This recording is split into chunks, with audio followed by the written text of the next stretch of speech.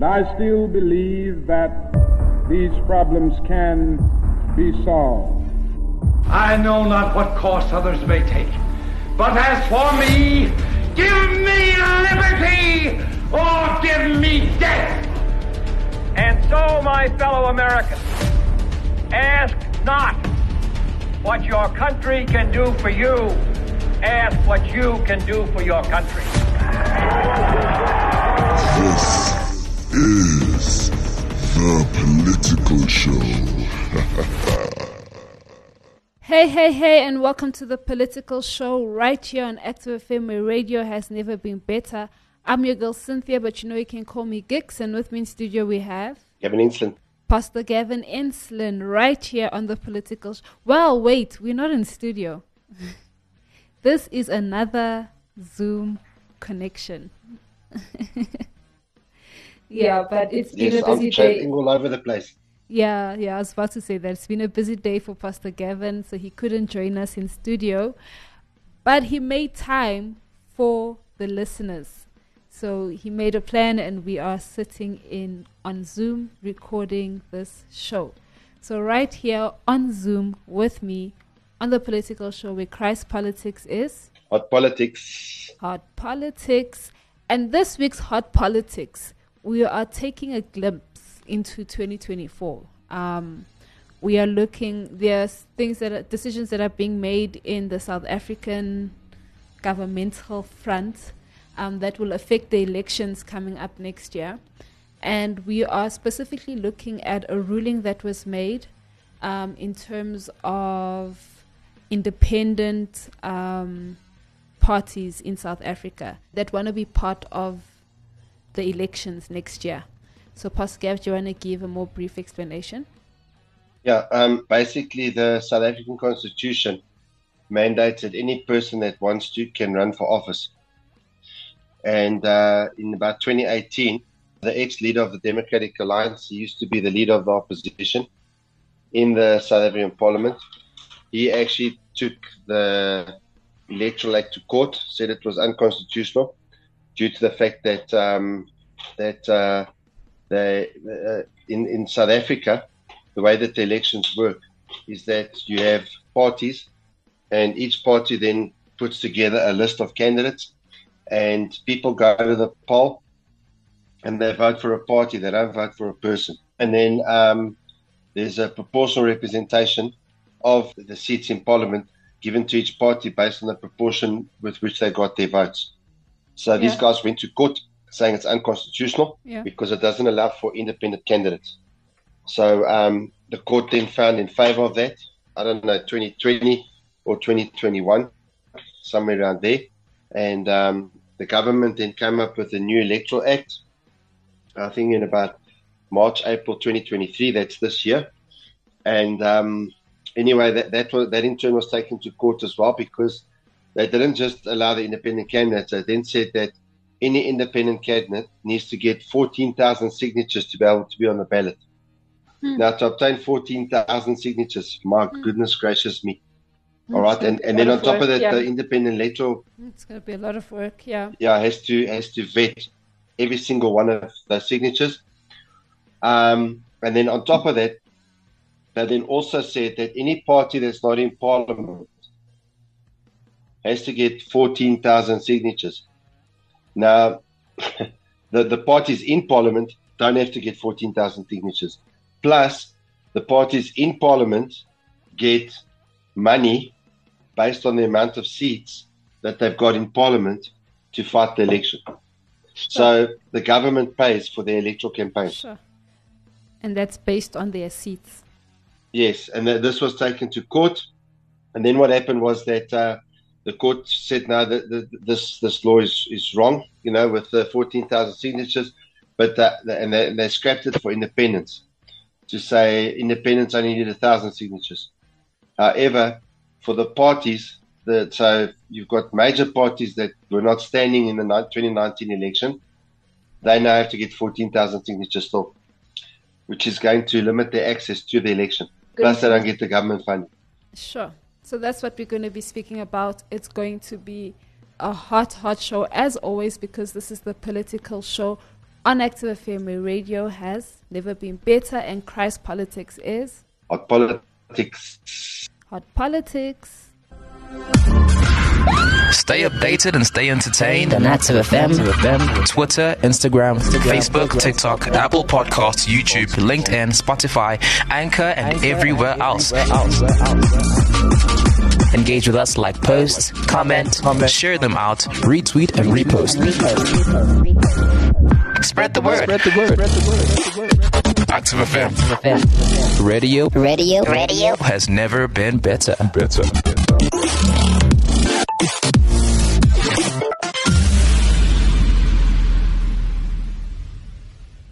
So we are speaking all things elections. Well, not all things elections. We're speaking specifically on the Constitutional Court ruling in terms of the Electoral Amendment Act. And this is an article from Daily Maverick. I'm not sure how much you trust Daily Maverick. We don't really read a lot of articles from Daily Maverick. I know in the beginning when I started reading from Daily Maverick, it was quite a good publication, but I actually haven't read that much from them recently. Yeah, so this is from Daily Maverick, and it was released on the 5th of December. And it says, the title is Win Some, Lose Some, IEC Civil Society and Political Parties Welcome Key Court rulings on elections. And it says, the Constitutional Court handed down a mixed bag of judgments relating to the Electoral Amendment Act on Monday. Though wins and losers abound, the decisions have been welcomed by civil society and political parties. While the two judgments on challenges to the Electoral Amendment Act handed down by the Constitutional Court yielded mixed results for independent candidates, political parties and civil society organizations have welcomed the rulings. On Monday, the Apex Court passed judgment on cases brought forward by One South Africa Movement and the Independent Candidates Association of South Africa. One spelled victory and the other disappointing dismal.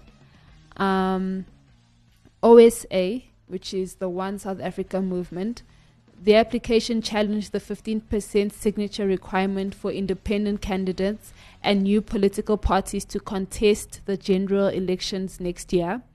The quota to contest elections was previously 1,000 signatures.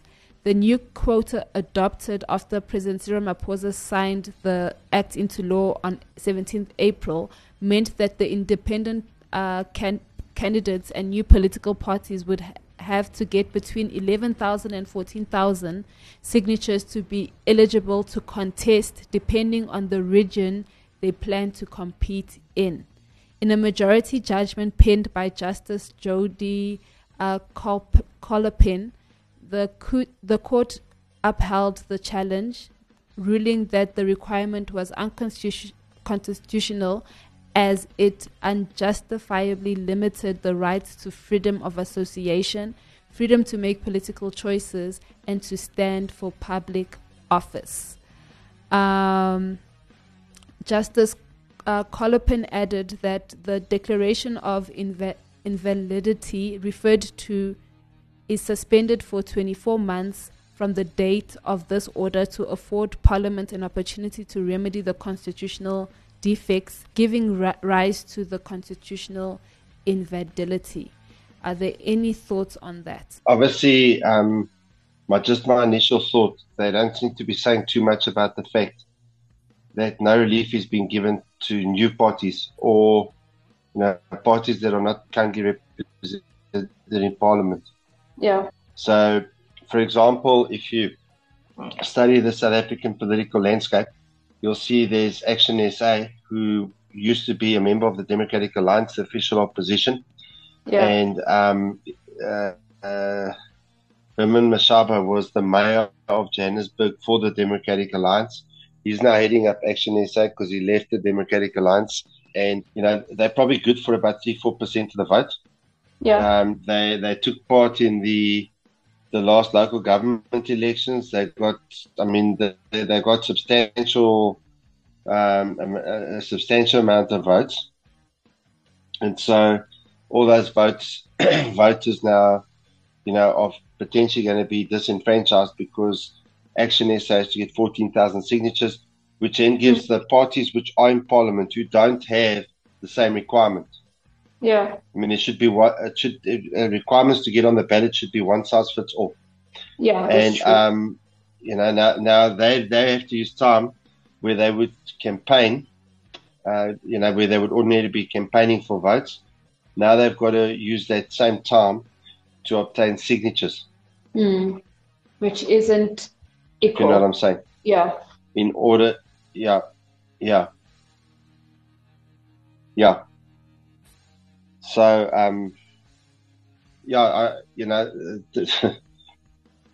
people should be able to vote for an independent candidate. And if there's a new party, they should be able to vote for the new party. And obviously, I know one of the lines that has been put out there that many South Africans have bought, they're saying that there's too many parties. And the thing is, if there aren't too many parties, then is the thing democratic? Because in South Africa's governmental system, the only right that you have as a citizen is to vote. Yeah, that's true. The people that then get power as a result of your vote basically have an unlimited range of powers. So, for example, I'm telling you now that basically for the vast majority of time during the COVID pandemic, the lockdown measures were excessively, not a little bit, they were excessively unpopular in South Africa. And yet all of these draconian measures were put in place, unconstitutionally, because one of the big issues with the apartheid regime in South Africa prior to 1994 was that it limited people's movement. People of color could not move around freely. They needed a pass to be able to move around. And basically, the government enacted laws that massively restricted people's movement. You couldn't leave your province and all sorts of things like that. You couldn't go to the beach at times and all sorts of things like that. And there was no mandate to do so from the people. No one in an election campaign ever campaigned to say, if there's an illness, we're going to lock you down to keep you safe. Yeah. Now vote for us. That was not on any... So in other words, that if South Africa is a democratic country, and I'm saying if, I'm not saying it is, because I don't believe you can just say South Africa is a democratic country. But if South Africa is a democratic country, then what they did with the lockdowns, they did with absolutely no mandate. Yeah, that's true. And people were powerless to do anything about it. So the only instrument of democracy that you have is your vote once every 5 years. And the overwhelming majority of how you're going to be governed is affected by the national vote, far less so by the city vote. Yeah. And just to add, I think to add to that. Yeah. So if they're complaining, if I inverted commas complaining, but the fact that there's too many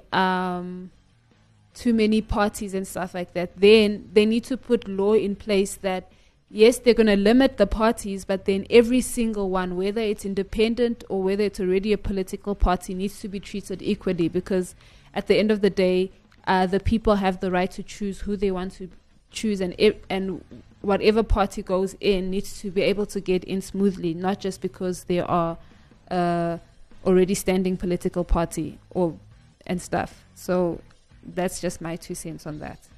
Yeah.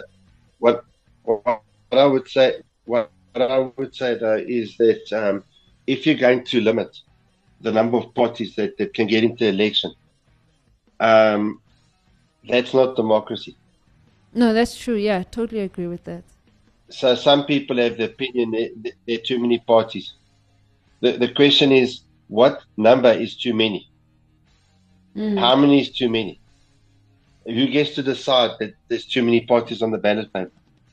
Basically, in my view, if there's 10 people that support a party, if there's 110 people, if there's 200 people in the whole of South Africa that support a party, they have the right, they have the absolute right to have that party on the ballot.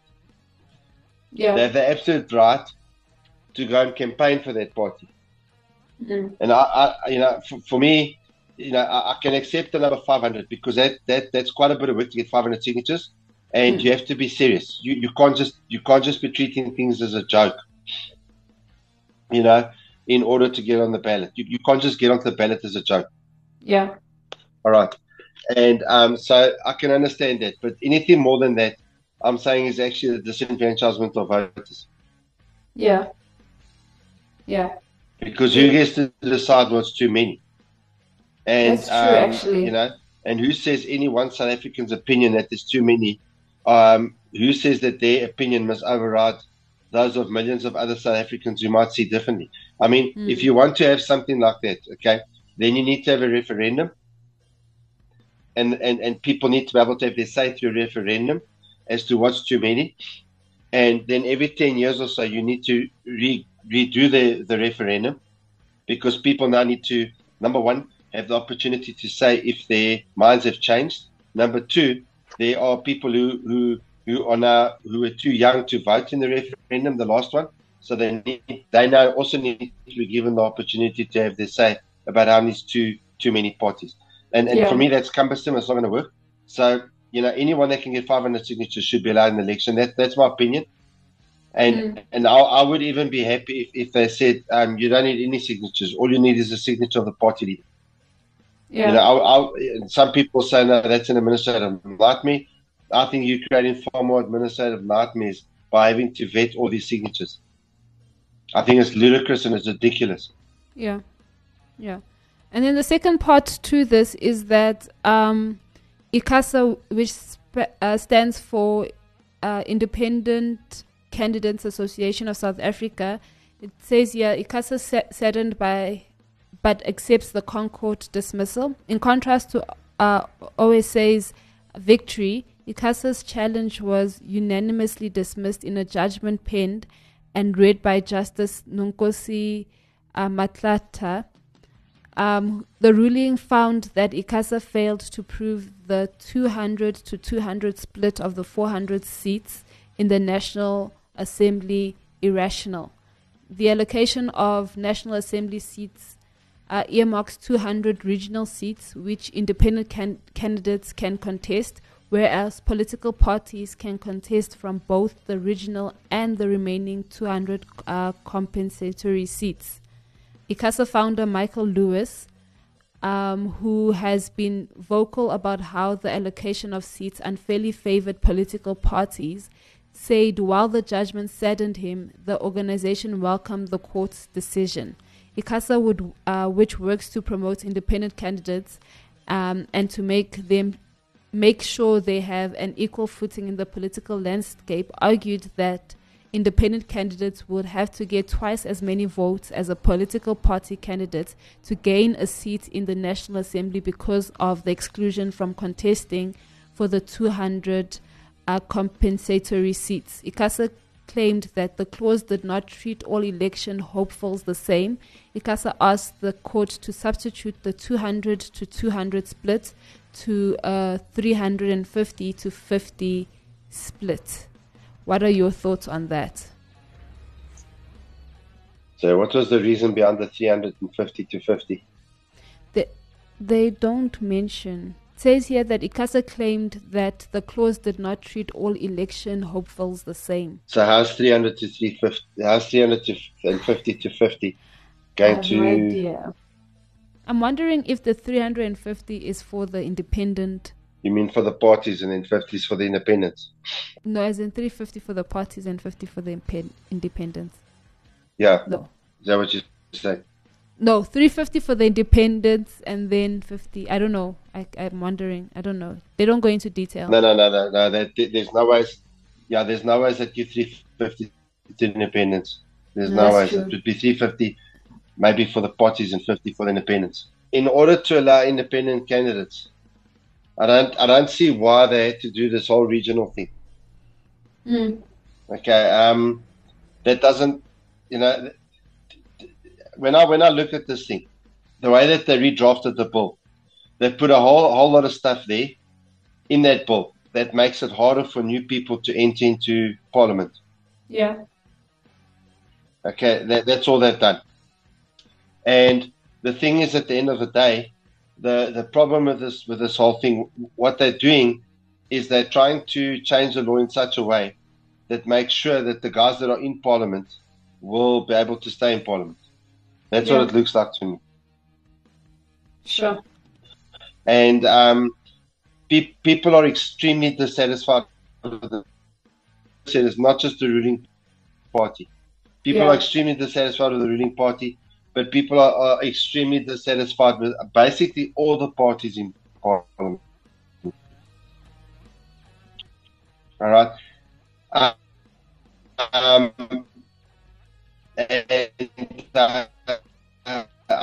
think some of them know that they're going to get counted out of the regional votes. Is that regional per province, or the regions broken down further within the province?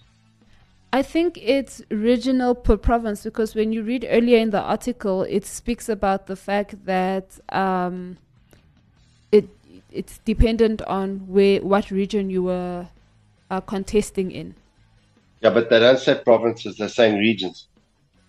So that's my question now. These regions, are they broken down first and find out about this, become the provinces into regions, for the so-called regional seats?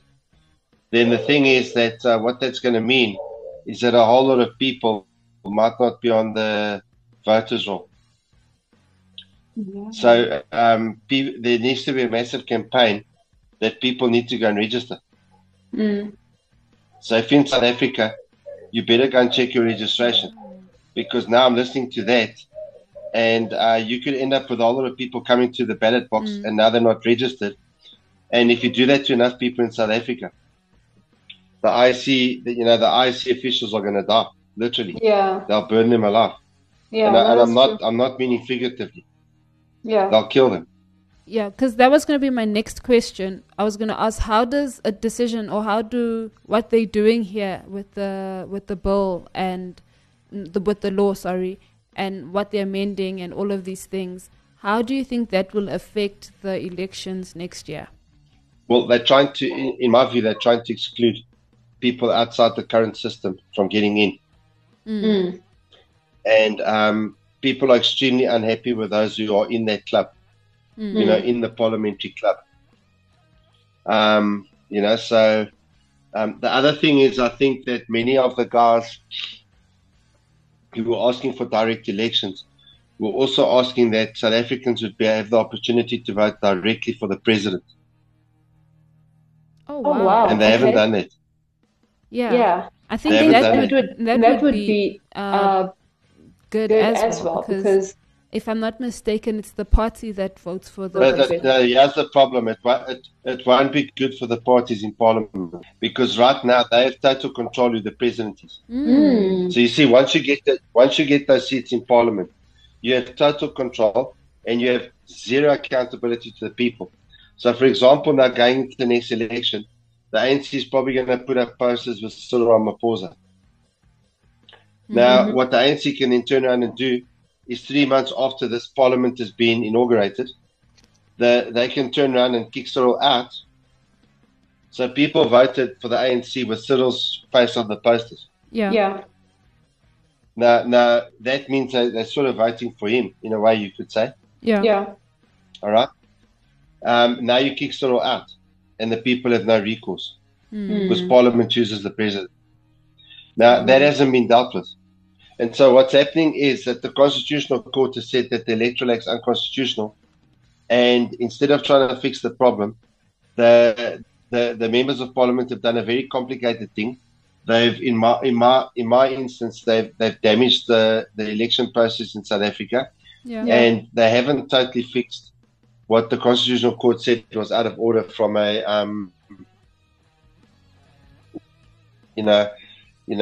from a legal perspective. So in other words, basically what people are saying is that in South Africa, for instance, not only to get into Parliament, but if an independent candidate is really going to affect change, they've got to be able to go for the presidency. Okay, so I mean, one person standing as an independent getting one seat in Parliament, there's not much I can do. Let's be honest. Yeah. That's true. You know, unless you've got a situation where 300 or 200 or 201 independents win. But if there's a party that's got more than 200 seats, if they've got an absolute majority, there's nothing much independent can do. Yeah. All right, so that's 1 in 400. Whereas if an independent got the presidency, now you're going to have a battle between the parties in parliament and the presidency. Then you've got real checks and balances. At the moment, there's no checks and balances.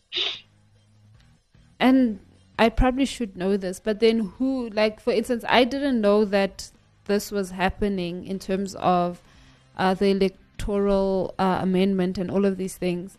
So, you know, there's like laws where we get emails from DSA and all of these things so we can have our say and stuff like that.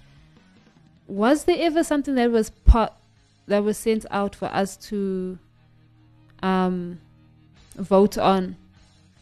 No, it's not that you vote.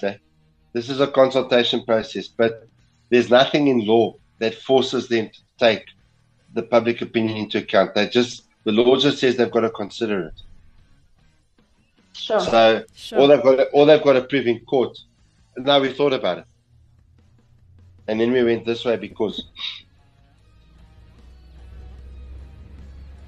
that I think that proves. I mean, I think was it last year or the year before where we did a whole lot of shows on the fact that the law in South Africa is not equal and stuff, and we looked specifically at us as normal citizens and people living in South Africa, not as government and stuff, how it's not equal. But then it goes even deeper into the governmental sphere and stuff where you see the inequality even more. So that is quite an interesting thing. I will confess, though, that I have not been keeping up with the elections. I just know that we're having elections next year and that it hasn't actually been promoted as much. I'm not sure if you've noticed that. I know the first round of people registering for the elections came and went, and I only found out that the registrations were open the last day of the registrations being open. That's when I was like, oh yeah, no, people need to go and register and stuff like that. So it's actually quite interesting what's happening in South Africa. In Jude 1 verse 10 to 11 it says, "But these people scoff at things they do not understand. Like unthinking animals, they do whatever their instincts tell them, and so they bring about their own destruction. What sorrow awaits them, for they follow in the footsteps of Cain, who killed his brother. Like Balaam, they deceive people for money, and like Korah, they perish in their rebellion." In terms of, there's a message now to every single one of us, and including these politicians, and that is that God is going to call you to account, for everything that you've done. And one of the problems that we see is that there's a lot of deception, and that is why this whole constitutional court thing has not made the news. Because basically, if they can get people not to vote, the less people vote, the easier it is to manipulate the election. Because you just bring a busload of people to a polling station and you can impact the election. The more people that vote, the less opportunity they have, to be able to that's what they're doing. And it's the same in the church. Jesus warned that false prophets are going to come into the church. And the only way to protect yourself is to actually know the scriptures. We can't rely on people to tell us what the Bible says. We've got to know the Bible for ourselves. Yeah. We can't rely on other people's relationships with God. We've got to have our own relationships with God. And even within the church is a place where we encourage one another to, number one, have a relationship with God. And we create an environment where it's easy for people to pray, and we teach them how to pray and how to connect with God. Number two, it's got to be an environment that builds people up in terms of them discovering their God-given purpose. And when you have that, and false prophets come in, the people reject them because they know that they're false, because they know Scripture and they know the Lord. Yeah. The last warning I want to give, though, is that Jesus said it is each one of our responsibility to ensure that we are not deceived. Amen. Sure. Amen. Man, this has been a very interesting show. I know I'm going to go and do my research on what is happening in South African elections, because I definitely want to know what is happening. So let us know your thoughts on our social media platforms. I'm your girl Cynthia, but you can call me Gix, and with me on Zoom in studio we've had Gavin Ensslin, Pastor Gavin Ensslin, right here on The Political Show on Active FM, where radio has never been better and Christ politics is hot politics. Hot politics. Active FM. Radio has never been better.